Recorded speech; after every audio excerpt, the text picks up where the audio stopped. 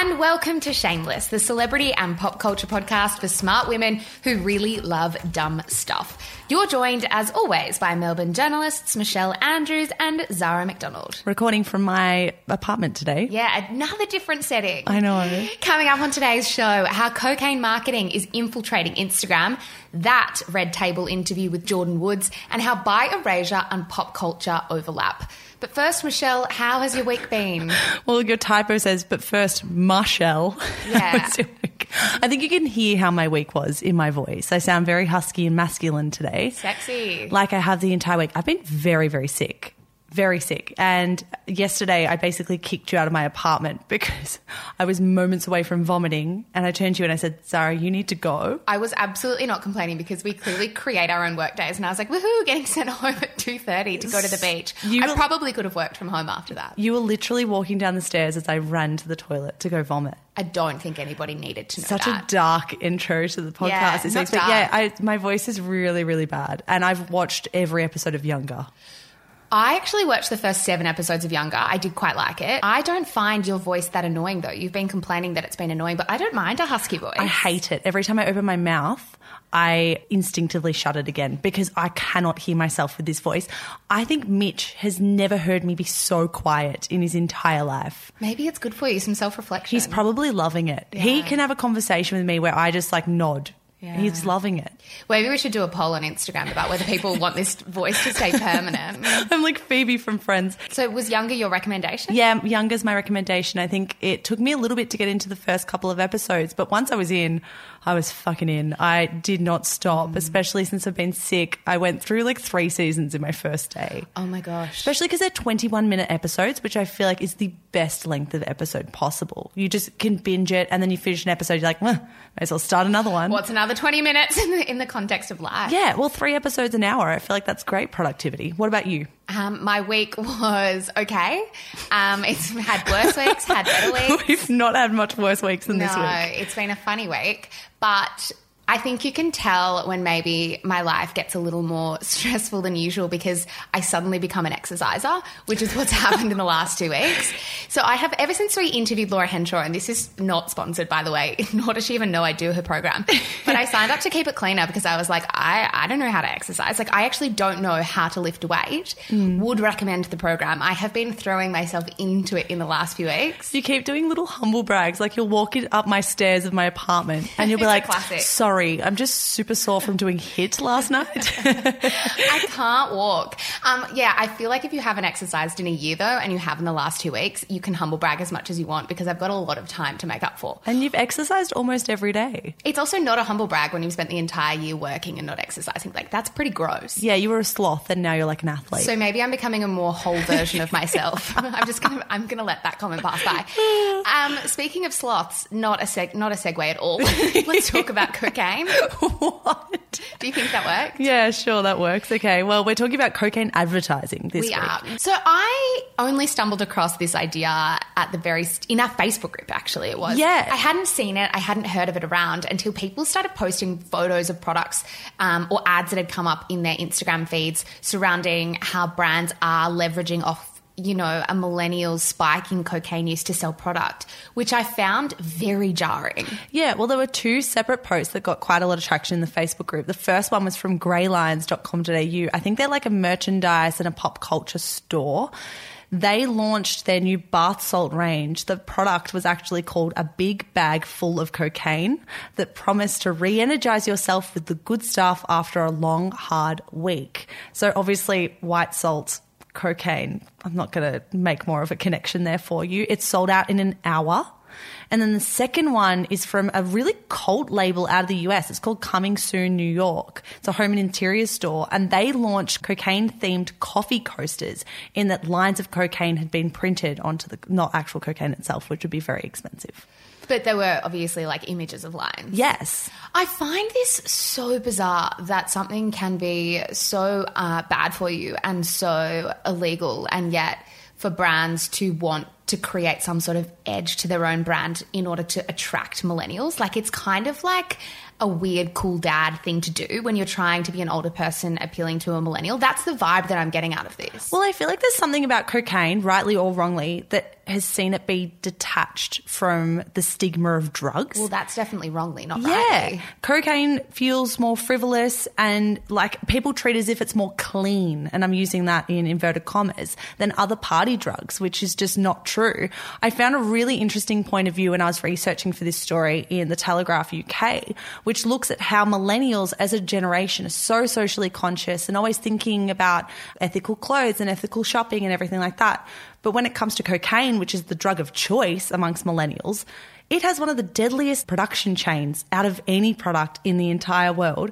At some points over the past 30 years, 6 people have died for every kilo of cocaine produced. Well, what I find most interesting as well, to add to that, is that not only are we the most socially conscious, but we're also more obsessed with health and wellness than we ever have been before. We live in this Instagram age where wellness is everywhere, green is clean, or clean is green is everywhere. And yet people are so willing to abide by those kinds of ideas from Monday to Friday and then let them go on the weekend. I mean, there's that kind of general hypocrisy there. But these brands, I have to say, aren't pulling this out of nowhere. They're appealing to a market that are unfortunately using it. The latest Bureau of Crime Statistics and Research show incidents of possession or use of cocaine skyrocketed by 45.9% from March 2017 to March 2018. So they're not pulling this out of nowhere. Their research is telling them that this kind of use of drug is increasing, and therefore they're going to leverage off that. Absolutely, yeah. Well, the cocaine production in South America has been ramped up in recent years simply because there is such an insatiable appetite amongst people our age for cocaine. And I feel like there's something about cocaine that is so glamorized. We see it as the drug of the rich and famous, successful and wealthy. Yeah. And because of that, we really do remove it from its very bloody roots. Well, we're very good at doing that. Like, we're very good at pulling things out of context and being able to use it in a way that sort of blinkers us from the reality of where it came from. I think there's something interesting, as you touched on before, about this millennial work hard, play hard narrative where we can't just be good at our jobs. Now we have to be good at the weekends too. And you can't just be good at the weekends because then you're off the rails. You have to be then good at your job come Monday. And it's like when these brands use this drug in their marketing, that it's like a big universal open millennial secret that apparently we're meant to be edgy and smart and high functioning. Well, cocaine is all about status. Someone pulling out a bag of cocaine in a TV show is seen as a status symbol. Like, it connotes that you can afford hundreds and hundreds of dollars to do this tiny product of powder. Even I feel like meme culture and Pablo Escobar, if you watch the Fire documentary, they squeezed into the promotional ads for the Fire Festival any mention they could of it being Pablo Escobar's island. Well, that was their main selling point, wasn't it? Yeah. That it was Pablo Escobar's island, come and party like Pablo did. I mean, Pablo did some pretty dodgy things in his Come time. and murder like Pablo did. Yeah. He killed a fuck ton of people. And that's the thing that we choose to remember him by, being like this drug lord rather than this murderer. I do actually think that the prevalence of shows like Narcos and El Chapo, the film with Tom Cruise, I think it was called American Made, the arm's length of documentaries on Netflix about drug trade in South America has amplified the prevalence of these kinds of drugs, because it's sort of the drug lords are glamorized, not just the drug itself, but the glamorization of them in pop culture has to have a huge See, impact. it's interesting you say that, because I feel like I felt one way about Pablo Escobar before I watched Narcos and another way about him when it finished. I don't think I really thought about him being the world's deadliest mass killer before I watched that series. But I think it's more about how much they've infiltrated pop culture. Like, that overlap between drugs, drug lords and pop culture can't be understated, right? Absolutely. Yeah. Well, to see Pablo Escobar's name become so synonymous with that, or even like an entrepreneurial brand. It's like infamy, but entrepreneurial as well. But Yeah. not infamy in an evil way. It's infamy in like a naughty schoolboy way. Yeah. Is there any chance we're taking this too seriously? What happens if it's, do you find it that problematic? Look, I don't look at something on my feed and think that offends me. Like, it doesn't offend me. But I don't know, I mean, if it's particularly healthy for young people to see this stuff as a joke. I think the biggest thing that we need to think about is if you are looking at free range eggs and thinking, oh, great, I'm doing some great shopping here. You better look at, if you're doing cocaine, better look at the chain behind that as well, Yeah. because I would hazard a guess that buying caged eggs is probably kinder to the world than it is to snort cocaine that ends the lives of actual humans. No, I agree with that. And I think the sense that young people have around cocaine is that it's maybe harder to get addicted to, or your life is not as much off the rails if you are addicted to it, which I just fundamentally disagree with. And I think that's the perception we need to change. And brands promoting products on Instagram like they are doesn't help that. And I think that's the small issue that I have. Don't do drugs, kids. Thank you, next, bitch. And now it's time for the quick and dirty. Zara, you are taking it away this week. What are the 5 stories from the rough and tumble of the news cycle that you have for us? Number 1, Selma Blair wants to create an accessible fashion line for disabled people after MS diagnosis. That is from Harper's Bazaar.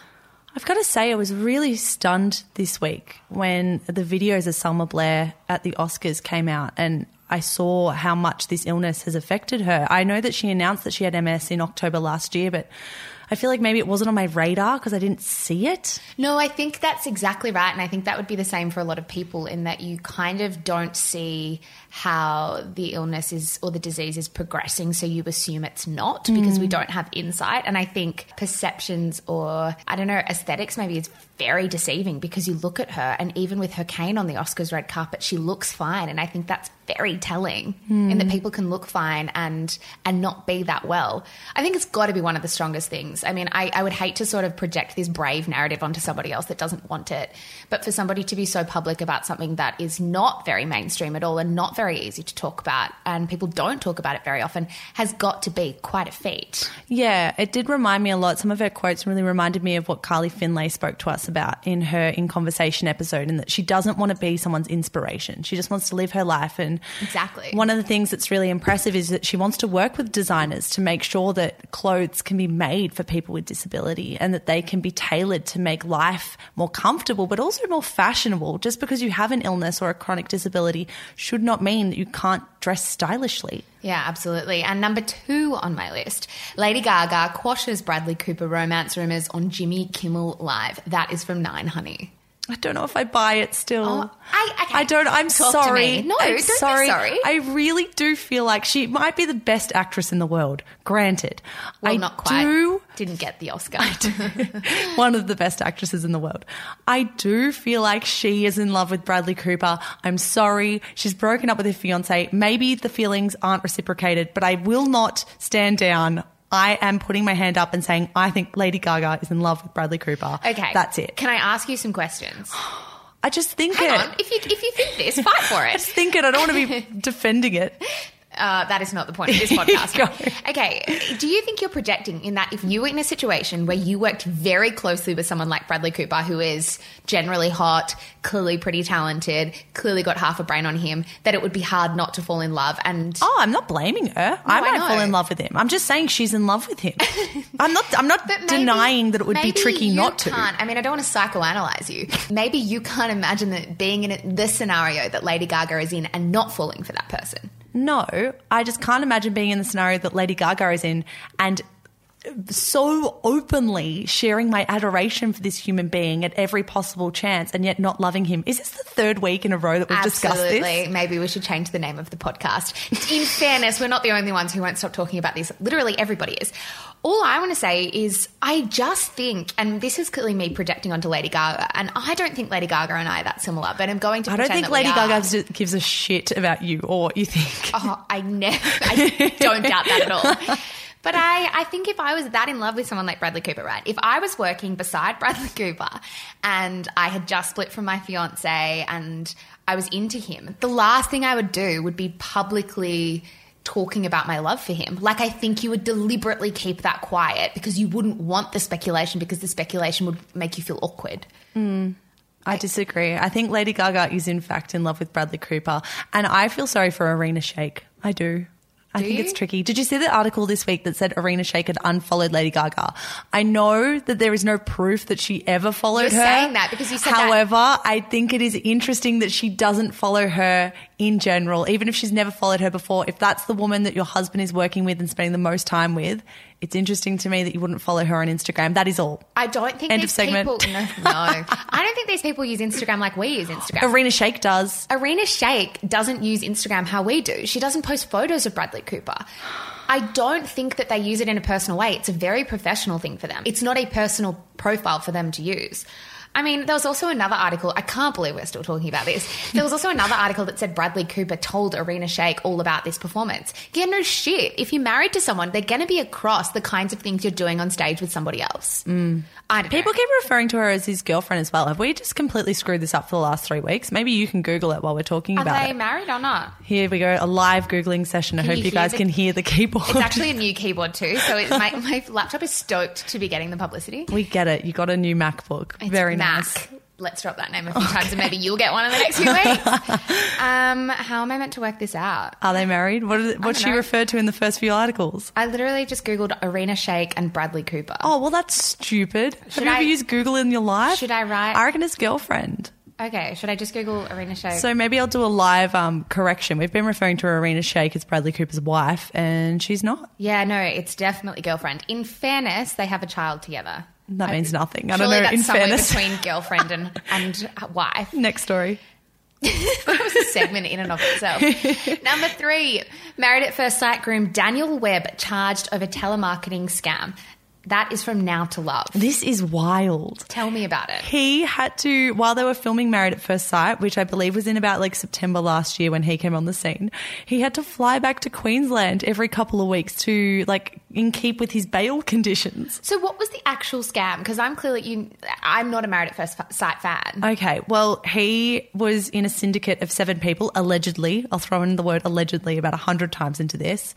And he's up on charges of aggravated fraud for scamming $20 million out of innocent people How did in you do Queensland. that? Apparently it was telecommunication stuff, so cold calling people, getting them to invest in your company. I'm guessing elderly and confused people. That is awful. What's he like on the show? He's kind of like considered the hot one that everyone wants to sleep with. So he's been portrayed as a goodish guy? Yeah, I think so. They talked about him having a son and he seems all right on the show. But So he's no villain? no, he's not the villain on the show yet, that's for sure. God, they've got a lot to work with. Imagine if you are a villain on Married at First Sight, how evil do you have to be then? Exactly. I'm kidding, I know it's all production. Don't come at me. See, number 4, please stop influencing on our doorsteps. Notting Hill residents tell unapologetic Instagrammers. That is from the Evening Standard. What is this? So- if you guys could see my face right now, I look very confused. So Notting Hill. London news is awash this week because Notting Hill residents are starting to complain that influencers and people are sort of taking hold of their driveways, their doors, their fences to take Instagram photos because it's got to be the most Instagrammable location in London. Oh my God. It's funny though. Last time when I went to London earlier this year because my best friend lives there and we went to Notting Hill, I did see more than one sign on a doorstep saying, please do not take photos What? in here. Yeah, 100%. So what, it's all like tourists and stuff thinking that they're going to become Instagram famous if they pose in front of a quaint door? But it's not even just posing. Like people will go into somebody's like front garden and sit on the steps, which I find such an invasion of privacy. This is like Billy Fitzsimons, who we used to work with at Mamma Mia, wrote a really funny story the other week about an Instagram influencer being in her pool taking photos with like glasses of wine and stuff. And it was the highlight of my week reading That's that a good story. We should put that in our show notes. She was posing on a pink flamingo, of course. Imagine looking out your window and just seeing an Instagram influencer. But exactly. Imagine having people always come onto your doorstep and want to take photos. Like that would shit me to tears. At least you'd know that your door's very Instagram I think I've taken my own Notting Hill photos there, just to come full circle. And number 5, Ed Sheeran marries in top secret wedding. That is from news.com. This is to his long-term girlfriend, right? Chelsea? Cherry. Cherry. Oh, Cherry. I don't know if I think it's spelt Cherry. I don't know if the pronunciation is Cherry, but I tell you what, we're going to roll with it. Cherry Seaborn is her name. He went to school with her. They didn't date straight out of school. They took a few years off. She moved overseas, I think, to work in a New York accounting firm. I hate myself right now. And then they sort of reacquainted and got back together. She seems quite normal. Can you tell I'm in love with them both? They had a wedding where they didn't invite anyone from the record label, no celebrities. It was literally just 40 to 50 of their closest long-term friends. We love a humble pop star. Don't we ever? Love it. Especially an Ed Sheeran. Was Taylor Swift invited? No. What? So maybe their friendship is all just for I don't publicity. think it's that. I think if you're as famous as Ed Sheeran, you can say to your super famous friends, do you mind? We have a no fame policy. 100%. I don't want this wedding leaked. I don't want attention on anyone else apart from us. That's fair enough. Could you? I don't know. I'm not famous. I wouldn't know. Aren't you? I love Ed Sheeran. So do I, and I bloody love these two. I always have. So I was very happy for them both. Congratulations, Ed and Cherry. You know what I love? I love Ed Sheeran. I don't love it when Ed Sheeran raps or tries to rap or tries to be really cool in music videos. Have you seen his music video with Taylor Swift? I can't remember what song it's from. Don't ruin the illusion. But he sits there and he tries to like freestyle, like rap and dance, and it's super awkward. I'm not into Ed Sheeran trying to do like the edgy sort of hip-hoppy thing. Like if he could keep to his folk roots, that would be great. Not that I want to put him in a box, but I want to put him in a box. I'm also not into Ed Sheeran appearing in Chris Brown's music video. This just got super serious. Sorry. That was like a recent music video as well last year. Not into it. I just feel like it was a little misstep on his part and he would be very sorry about it. If you're listening, Ed, you're welcome on Shameless in Conversation anytime. Oh, mate, I'd steal you from Cherry any day. Oh my God. That is all for the quick and dirty today. On the prowl.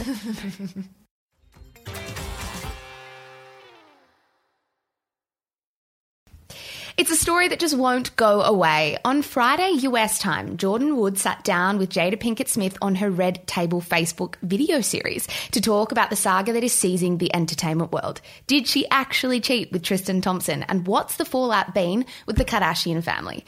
Mish, because clearly we didn't talk about this enough last week, let's unpack this interview and start from the very top. It's a story that just won't go away, isn't it? It's I know. Carried on and on and on. It's very similar with the Lady Gaga and Bradley Cooper story in that they've both seized the news cycle for 2 weeks now. Yeah, it's also very similar to any other Kardashian story that ever leaks, which is it's consistent. Like, it's never fleeting.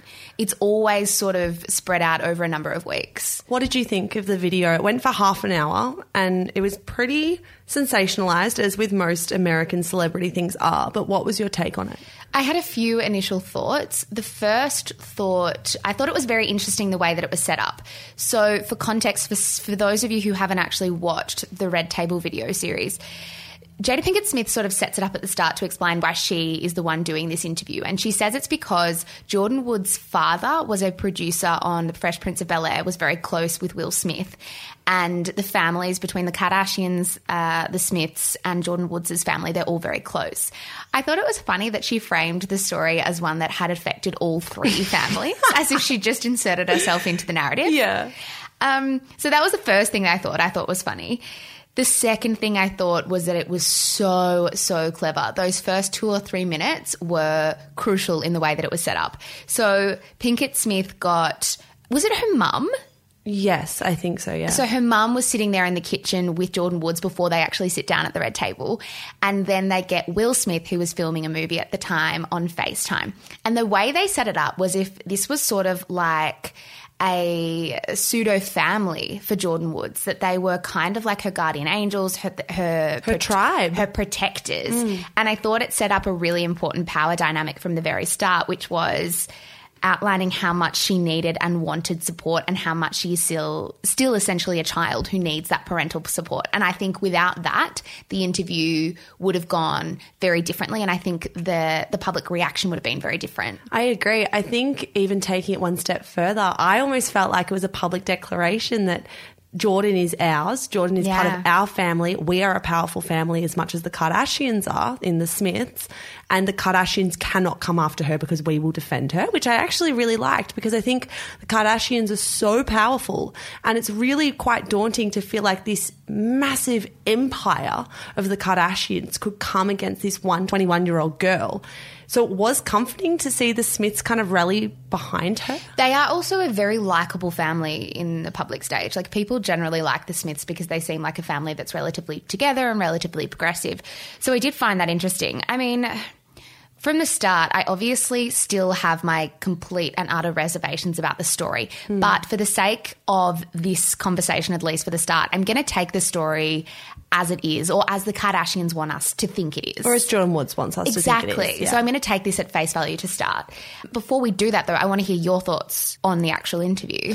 I thought it was okay. I do feel like she might be concealing the depth of what actually happened. I think maybe she skimmed over the surface, called it a peck on the lip, said that she was sitting on the arm of his chair, but that it was quite innocent. Things like that. I feel like maybe they were spun in a different way in that interview as to how they actually transpired, which is, look, I'm not going to blame her. I feel like if I was a 21-year-old girl and I made a mistake and the entire world was lambasting me for it, maybe I would try and dial it down. Maybe I would try and play down my mistake in that public arena. I wouldn't be surprised if that's what happened. But I think when I was watching the Red Table Talk in its entirety, I really felt sad that Jordyn Woods, as a 21-year-old girl, feels like she has to go and explain herself on this massive platform and have 9 million views in the space of 12 hours, which is what it's currently got. Whereas Tristan Thompson, the man who was actually in this relationship, who actually had a child with Khloe Kardashian, has been nowhere. He doesn't feel like he needs to come out and speak on a public stage. We are slut-shaming, in my opinion, Jordyn Woods and portraying her as the villain here ahead of the man who has been cheating on his partner for more than 12 months, including when she was in her 3rd trimester of pregnancy.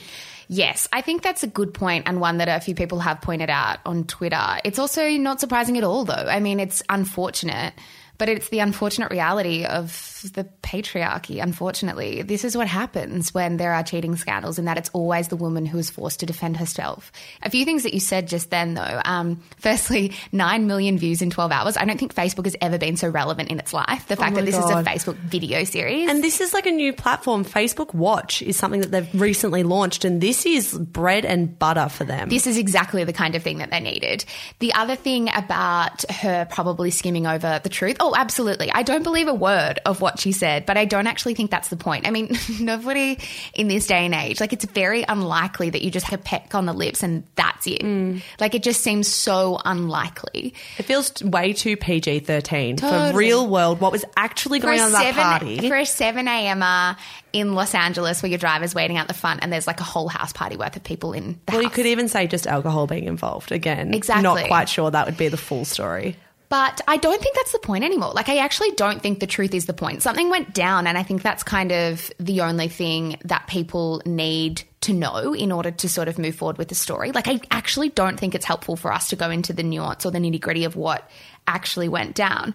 I was very confused. I'll be interested to hear your thoughts on this as a more Kardashian fan than I am. I was confused about her inference that Khloe and Tristan weren't actually together at the time of them getting together. She inferred, I think in the first few minutes, that he was just the father of her baby and her former partner. Yeah, she called him the ex more than once. And I think that might be true. Based on a lot of reports, Tristan has been sleeping at his ex-partner before Khloe Kardashian, who he also has a child with, sleeping at her house. There have been many reports that he's been cheating for the last couple of months, that he's been kicked out of home. So for the Kardashians to spin this as what broke the family, in inverted commas, feels like a ton of bullshit, because based on all reports in the last month or so, Tristan and Khloe haven't been living together. They haven't really been together for a long time.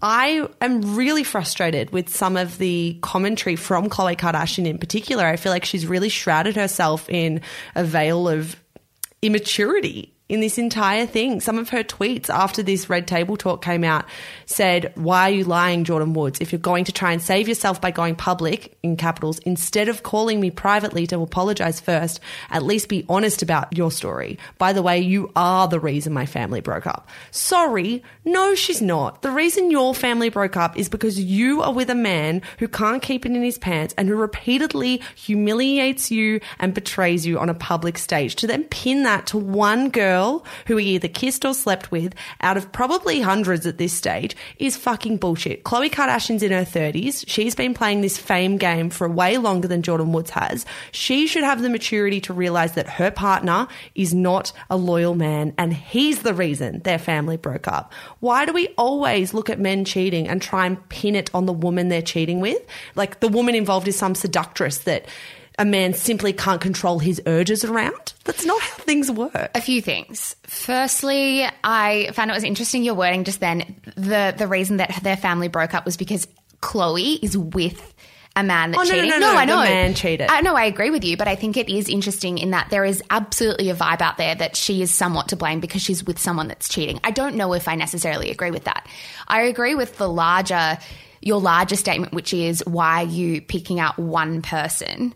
I mean, she is close to the family, but I think for me, it means that the story makes even less sense to be real if you are only going to pick on this one person, because I would bet that Tristan Thompson would have cheated on Khloe Kardashian with someone equally as famous. Oh my God, so absolutely. It just feels convenient that the stream of tweets happened after this interview, that it's the only stream of tweets that Khloe has been very, very public about, or it's been the only instance of cheating that Khloe has been deliberately public about. Like, that feels convenient to me. Absolutely. It also feels convenient that this is only the narrative when it suits Khloe and when it suits her tribe. Like, Khloe Kardashian's best friend Malika openly dated a married man and then used that as a narrative arc for a TV show. Khloe Kardashian began dating French Montana when he was with another woman. Khloe Kardashian started dating Tristan Thompson when his then partner was pregnant with their first child together. Like, I know that there are blurred lines, but you can't live your life a certain way for so long and continually put yourself in the same exact position that Jordyn Woods has now put herself in and then turn around and slut shame her. It just feels gross. Well, there were an interesting tweet or two that said you can't hold other people to a higher standard than you hold yourself, which I found interesting. But here is a genuine question, and I'm not even trying to be harsh or antagonistic about it, but how much can you pick and choose your public outrage? Like, how does consistency come into play here when we're talking about who she's picking and choosing to be outraged about when it comes to Tristan Thompson cheating? Like, if you didn't slam the women the first time, can you slam them the second, third, fourth, fifth time? Can you slam the woman without slamming the man? This whole stream of tweets has troubled me, and I've been thinking, am I being unfair on Khloe to assume that she has to be consistent in her public outrage? Well, look, she's probably been through a lot, obviously, but she has known what her partner is like for a long time. It doesn't make sense to me that if they are saying that Jordyn is this close to the family and she's like a sister to them, Khloe's on one hand saying, oh, I'm not going to speak this way about the father of my child because people in my life love Tristan. Wouldn't she then apply the same thing to Jordyn Woods? Like, it just feels really, really sexist. I know it's kind of a long bow to draw, but I'm just so sick of us casting a woman as a slut and never talking about the man. Like, Tristan Thompson is absolute piece of trash, and yet nobody's really talking about him this week because all of the headlines have been hinged on Jordyn Woods' behaviour. And I get it, she fucked up, but she's also 21, and there were so many factors that played into this. And I swear to God, if Khloe Kardashian stays with Tristan Thompson after this, God knows if she will or she won't. Like, she has history with doing it with Lamar. I'm exhausted. Like, I'm really over the Kardashians because I feel like even with Kim Kardashian's videos after this all came out, singing the lyrics to different songs about get your own man, fucking sing a song about the fact that your sister's partner, the father of her child, has just cheated. Like, isn't that the crux? He's the one in the relationship. Yeah, Jordyn, she committed a betrayal, but Tristan's betrayal is far, far worse. I just think so much of our outrage about this, or so much of our emotions about this, are actually coming from the fact that we are taking this scenario at face value. Of course, Kim is not going to have a conversation with Jordyn Woods. She's going to sing a song like that because that makes a better headline. They know this stuff. They've been playing their fame game for so long. I actually can't bite my tongue anymore. Like, this story to me is not real. Like, it's the longer it goes, and you're less outraged with me this week about it. But I'm sick, so I feel like I'm also sitting here deliriously tired. So I really tried for the first half of this segment to take this at face value. But I just, first and foremost, was very impressed with her articulation of the issue and her media training. Like, that's come from somewhere, and I was very impressed with that. But for me, I find the story and its publicness super jarring still. I just find the fact that this is super public very jarring, and I know that that is the Kardashians' shtick and that's how they make money.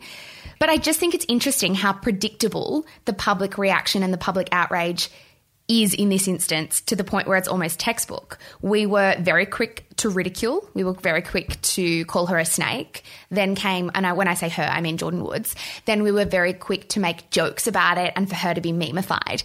And then we've sort of come and done this 180 where we have this outpouring of sympathy for Jordyn Woods, and all you have to do is scroll online on Twitter and Facebook to the point where she is now positioned as a victim.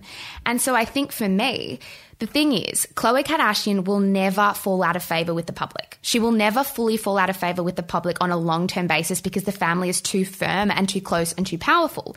The narrative now has been flipped in such a way that means it will be very easy, now that we've got Jordyn Woods painted as some kind of victim, for them to open up their arms to her again. I don't think we're focusing on Tristan Thompson because he doesn't have a long game in the Kardashians empire. Like, there is no long game with Tristan Thompson. I think there is a long game with Jordyn Woods. I think because the sympathy seed is planted, Jordyn Woods will be back in the fray in the next year or two. I think she'll be back living with Kylie. I think she'll be back in the orbit in no time. I just think this story arc has made it all very possible. And I don't think it's a surprise that the Pinkett Smiths are the ones in the middle playing mediator. Interesting. See, I actually don't regret any of the memification of Jordyn Woods. I think that's funny. That's just pop culture at its absolute pinnacle. What is bad is when people have been sending her death threats and some of the comments on her photos and all of that stuff crosses the line. But when you say, oh, we all recalibrate, it's kind of that pendulum swinging that we've discussed before as well. I don't think anything went out of line with the memes. Like, I don't regret ever sharing any of those memes. It's funny. Oh, completely. Yeah, but I do... I don't know. Did you see Jeffree Star's Snapchat video ranting about this entire thing? I really recommend this as well. It's in the Facebook group if you guys aren't in there. Jeffree Star is a massive player in the digital space. He is huge in LA. He has his own makeup line. He's a YouTube artist. He's a singer.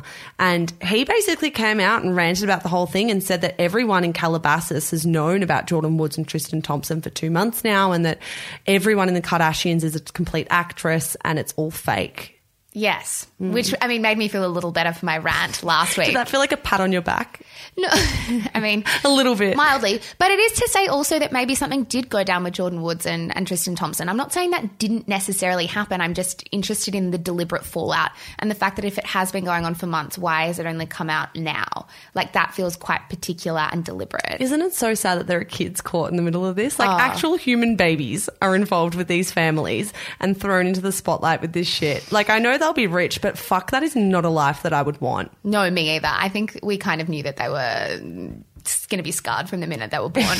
One thing I did want to finish on and to unpack, because I saw a little bit of commentary on our Facebook group about this, and I think I'm kind of going against the grain in my opinion, but I kind of liked that in the interview, Jordyn Woods and Jada Pinkett Smith touched on race very, very fleetingly. And Jordyn Woods just mentioned race in a sense that it's very hard being a black woman at the centre of a complete and utter viral storm because a lot of the hate has to do with race. And Jada Pinkett Smith said, black women can be the most disregarded and disrespected women on earth. The commentary in our Facebook group occasionally touched on why are they playing the, inverted comma race card for sympathy. And I think the mistake that a lot of us are making if we're assuming that is that we're assuming that Jordyn Woods was using an explanation about race or what it's like to be a black woman in this scenario as an excuse, which I didn't find at all. I did think it was interesting that they brought it into the fray because I think it's important for us to see that a lot of public outrage, if there is a black woman at the centre, probably does have racial elements to it. What did you think about that? I didn't actually go through any of the hate comments that she got. But if she's saying that there was a racial tinge to them, then I'm not going to call her a liar or say that she's using that to manipulate us or anything like that. So if that's how she feels, I think we should listen to it. But do you think for me, it's not even if there were racial tinges to the commentary. I think it's the very idea that a black woman is seen, like the slut shaming might be on a more heightened level because of that. There was a good piece in Refinery 29 from Ashley Elise Edwards who said, I empathise with her because I've been there, vilified for a mistake, my blackness automatically making me be seen as an aggressor. So even if the commentary wasn't specifically racist, there is racist or there are racist elements to the scope of it. We'd love to know what you guys thought of this video as well. There are some really interesting threads going on in the Facebook group. So if you're not already in there, jump in and let us know your thoughts. Nobody was actually all that surprised when it was announced that Rami Malek had won the Academy Award for Best Actor. Malek's depiction of Queen's frontman Freddie Mercury was utterly brilliant. But there was one aspect of the film that left some seething. When those close to Freddie Mercury suggest he was bisexual, why did the film depict him as gay? Mish, do you think this points to our culture's issue with bi-erasure more generally? Absolutely. I feel like it's so human that we want to put people in boxes. It kind of harks back to what we were talking about last week with Karl Lagerfeld, that we want to paint people as black or white. We want to put them in a certain box. And when it comes to bisexuality or pansexuality, you can't do that. There is no easy box to put someone into, and it really challenges us. I mean, the reason we want to discuss bi-erasure as a concept is because the backdrop of this in the media and entertainment industry, even in the past year or so, is massive. Yeah. We are so keen all the time to paint bisexual people as either gay or straight based on their current relationship. And I do think it's really damaging because I think it changes the stories of people across history. Even Freddie Mercury, who was obviously portrayed in the massive blockbuster hit Bohemian Rhapsody recently.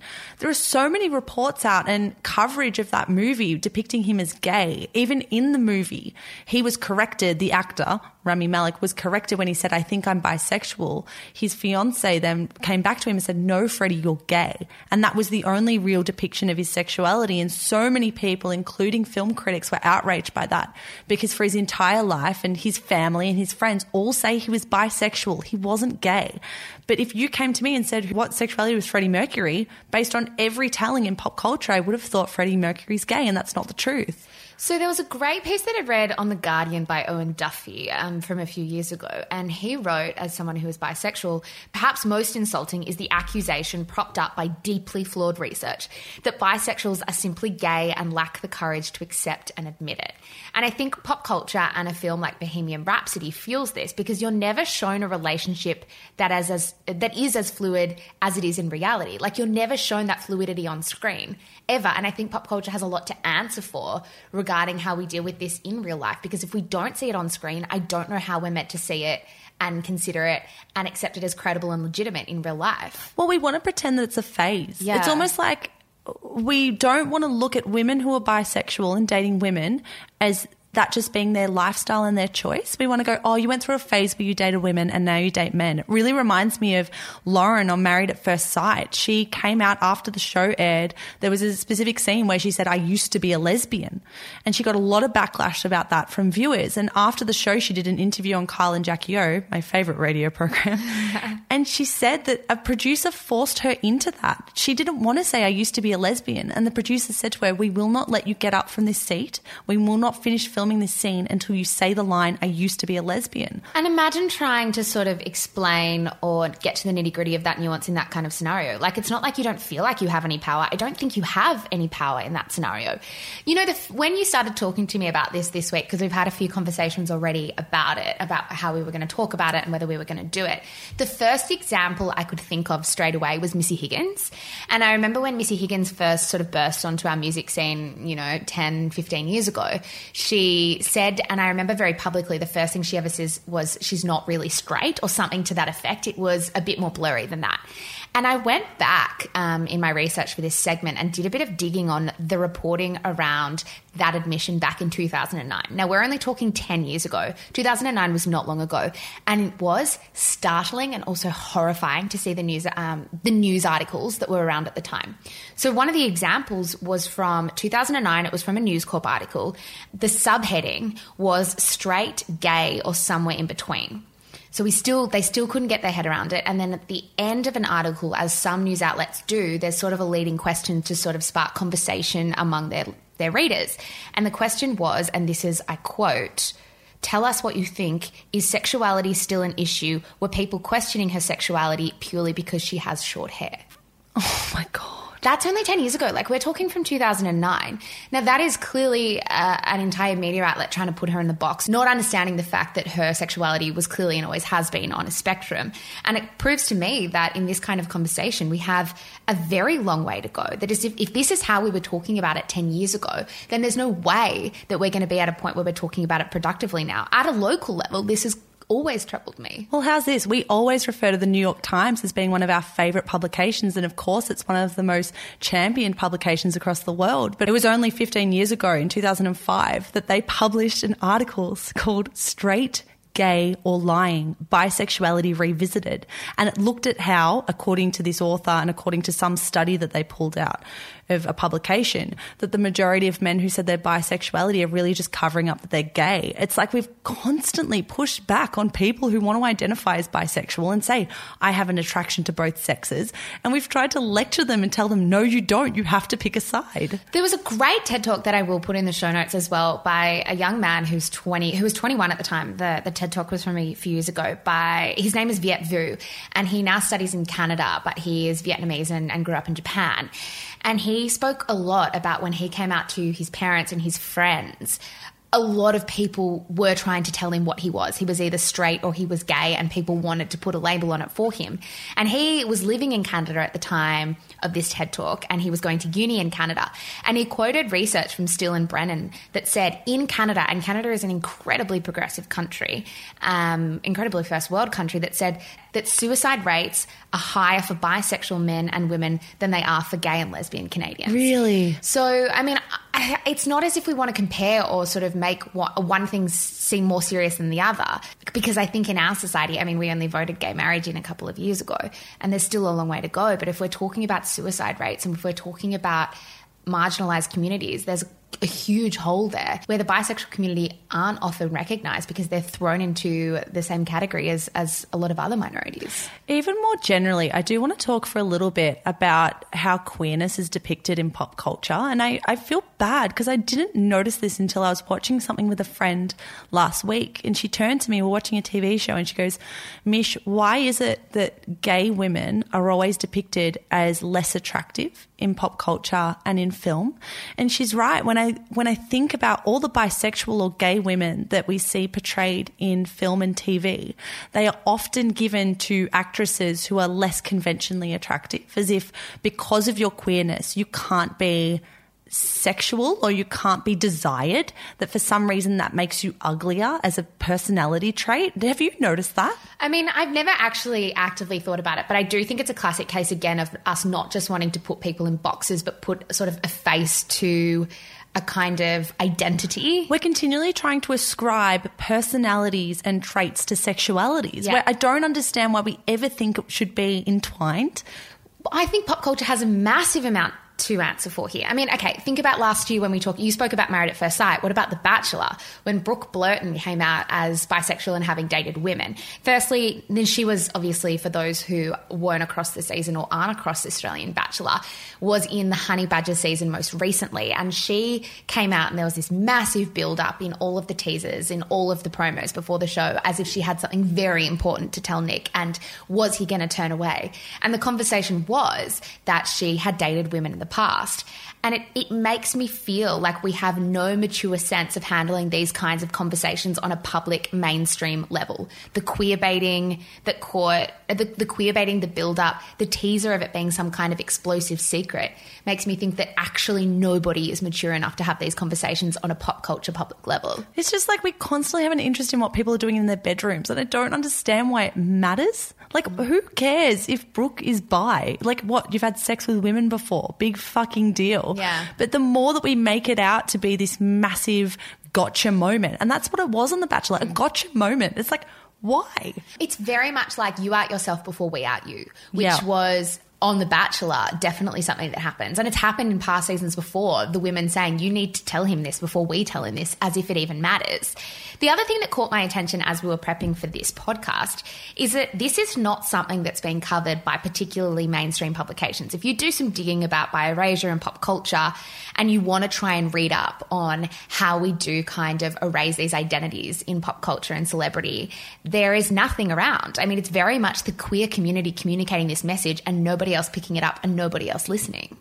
It's just like we want to wipe over people. I think it's the reason everyone jumps on BuzzFeed and wants to know what kind of cheese they are or what character from the Bold type they are, because we constantly want to ascribe a label to everything. But I think we really should listen to people who don't want that label of gay or straight, or even don't want the label of bisexual, because I think it says a lot more about you. If you feel uncomfortable about someone else's identity, it says something about you and your personality and your openness to different lived experiences. I think a big area of learning for me, even in the future, is being more cognizant of these things. So the fact that I never realized that there's only a certain type of woman and body type and look that plays lesbianism and queerness is kind of damning to me. Why had I not seen that before? Why had I always ascribed a personality type to queerness? I don't know, but I do want to really improve in that area going forward. Another piece that I read that was really good this week was by Stephen Dorr for Billboard. And he wrote all about how celebrities are pushing this conversation by being more open about their own sexuality, whether it's from Halsey or to Janelle Monáe. But the thing that he touched on that I thought was very interesting was how songs like Girls by Rita Ora and I Kissed a Girl by Katy Perry still do harm.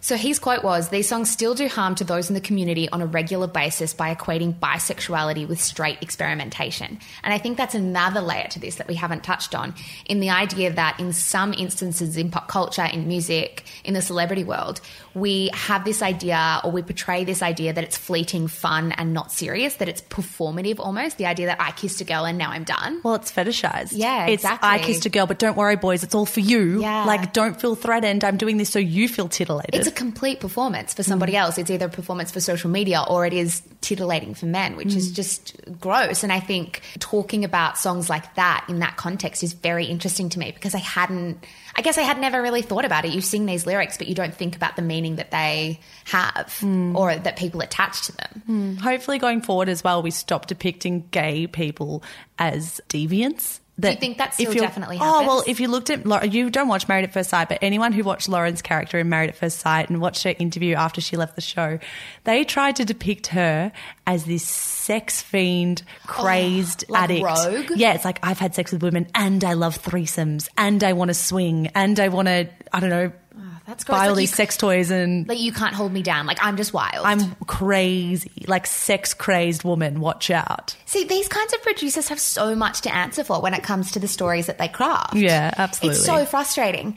I mean, if people do want to do some reading on this, I did sift through the internet to try and find some good stuff. We will put a few links in the Facebook group and in the show notes, because there's a little bit around, like I said, not from mainstream publications, unfortunately, very much the queer community talking about this, which is so important, but it's also important that everybody else picks it up too. Yeah, and if you're bisexual, please come into the Facebook group, Shameless Podcast Community, and tell us, do you see bi erasure everywhere? How do you feel about it? Or have we completely projected all of this on you and you want to disagree? Please do. Are you annoyed by my voice? Please come tell us. I'm annoyed by it. Hey, I think that's all we've got time for, but before you guys go, we do want to talk a bit about the the stupidest thing, but also the best thing we've ever done, which is the Shameless doggo. So the dog of Shameless, I fucking hate you, Michelle, for putting me through this. This is my job now. This is what I went to university for. Okay, let's get through this very quickly. We are having a Shameless dog competition, as we have teased already. What we are going to do is we're not going to create any new threads, because there's a couple of threads that already have 100 comments on them or more. 500 comments. Which thread are we telling them to post the photo of the dog? I think the original thread. What I'll do is I'll pin it to the top of our group. A wonderful listener kicked this all off really and said, post photos of your dogs, and you guys just ran with it. We're going to pin that post, which was from probably 10 days ago now, to the top of the group. If you want to be in the running for your dog to be crowned the mascot of Shameless, you have to post a photo of your dog. I will then be the one going through the 600 and something photos of dogs to pick my shortlist, probably 5 to 10. Who knows? Probably 10 once I start looking. I will pass the shortlist to Zara.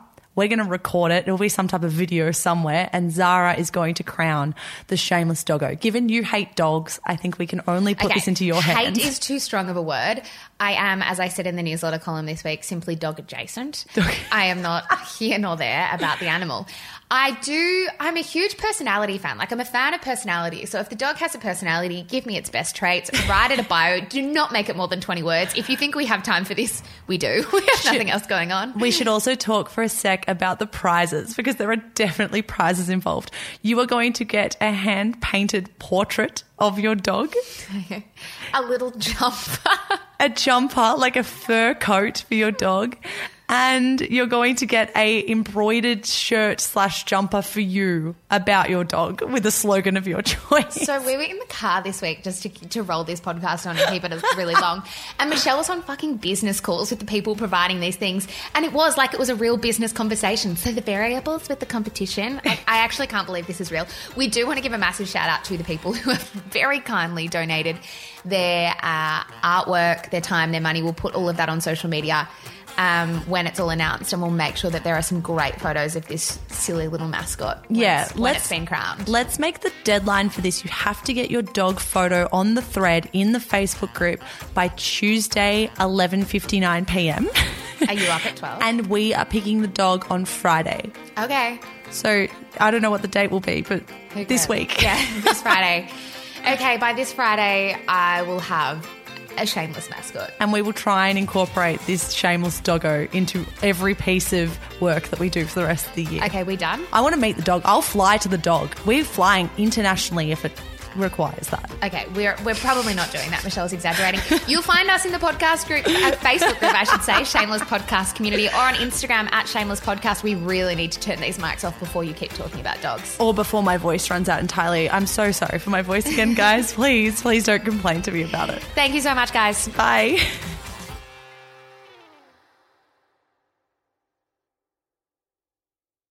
Oh, hi, it's Annabelle Lee and Louis Hanson here. We are your hosts of Everybody Has a Secret. Woo! Woo! We are here essentially just to let you know that we drop episodes every week now. Every damn Friday morning, we are in your ears. That is so exciting. What a time to be in your ear holes. So essentially, each episode we unpack the real life secrets of our listeners.